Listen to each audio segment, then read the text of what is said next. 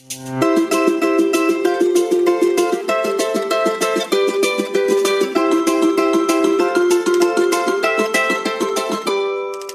star of the story today is a well-known man of God, a man of many miracles. The star today is Elijah.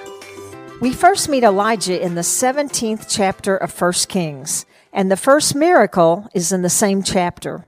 Because King Ahab and his wife Jezebel had been encouraging the people of Israel to worship Baal, a false god, Elijah prayed for God to withhold any rain until the people had repented. And that's exactly what God did.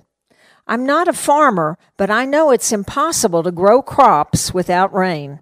And so this was a big problem for everyone. God instructed Elijah to go to Cherith Brook, where he could drink water. And then God said an amazing thing in verse 4. I have commanded the ravens to feed you there. Wait a minute, ravens? Those rather large black birds? But that's exactly what happened. Elijah lived beside Cherith Brook, and every morning ravens brought him bread and meat. And again, every evening, ravens came with bread and meat. An incredible miracle. Whenever I tell of this miracle, I'm always reminded of a similar miracle that happened to a friend of my husband. Jerry Webb was an Army chaplain serving in the Vietnam War. All the soldiers wanted to ride with him in his Jeep because his ride miraculously avoided every bomb or landmine. At the end of his tour of duty back in the United States, Jerry had a fear of going full-time into the ministry. He climbed up into his childhood tree house and prayed. He told God that he didn't think that he could make a living to support his wife and baby as a pastor. Just then, a bird flew in and dropped a sweet wafer by his side, and he ate it. 2 more times this bird dropped wafers for Jerry to eat. It was a sign that God would provide for his family just as he had provided for Elijah. Jerry left the army and became a successful pastor. The Bible doesn't say how long Elijah stayed there at Cherith Brook, but it does say that after a while the brook dried up. Remember, there was no rain.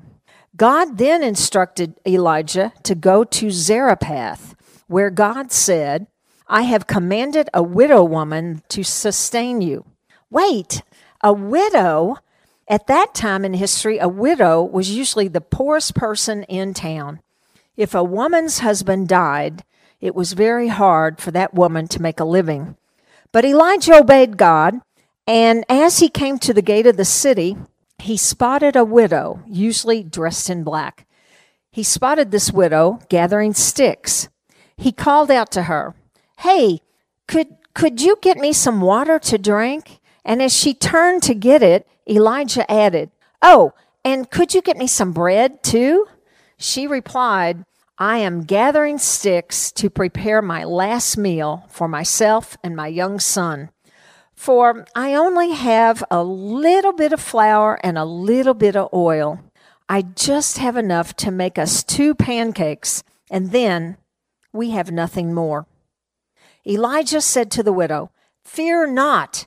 Go and do what you planned, but make me a pancake first and bring it to me. Then make more for you and your son.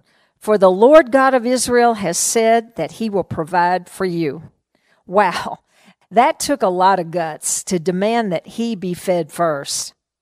The widow obeyed this man of God, and there was enough for the 3 of them. Unfortunately, there was no butter or syrup. The next day, the widow went into her kitchen and found that there was a little bit of flour and a little bit of oil, and she made 3 pancakes. Again, no butter or syrup. Later that day, she went into the kitchen, and there was a little bit of flour and a little bit of oil for 3 pancakes. The next morning, the widow went into the kitchen and found that there was a little bit of flour and a little bit of oil, and she made 3 pancakes. And later that day, she found a little bit of flour and a little bit of oil for 3 pancakes. God provided a little bit of flour and a little bit of oil day after day, week after week after week. A fantastic miracle. Elijah had moved into the widow's upper room. The Bible says that after a while, the young son of the widow became very sick, so sick that he died. Elijah carried the boy up to his room and laid him on his bed. Elijah stretched himself upon the child and prayed that God would restore the child back to life. Nothing happened. Elijah did it again, and again, nothing happened. For the 3rd time, Elijah prayed, and God answered his prayer. The boy came back to life. Elijah returned the child to his mom and said, "See, your son is alive." Another fantastic miracle in Elijah's life, and more were to come, but we'll save that for another day. Let's pray. God, we thank you for the stories of the miracles of Elijah. We know that miracles still happen today, and we know that you answer prayer in unexpected ways sometimes. Help us to always put our trust in you. In Jesus' name, amen. Kids Moment with Dottie is a short-form podcast to engage you and your children with the Word of God. Dottie is the children's pastor at the Knoxville Christian Center in Knoxville, Tennessee. If you liked this podcast, don't forget to hit subscribe. For more information, visit knoxvillechristianctr.org.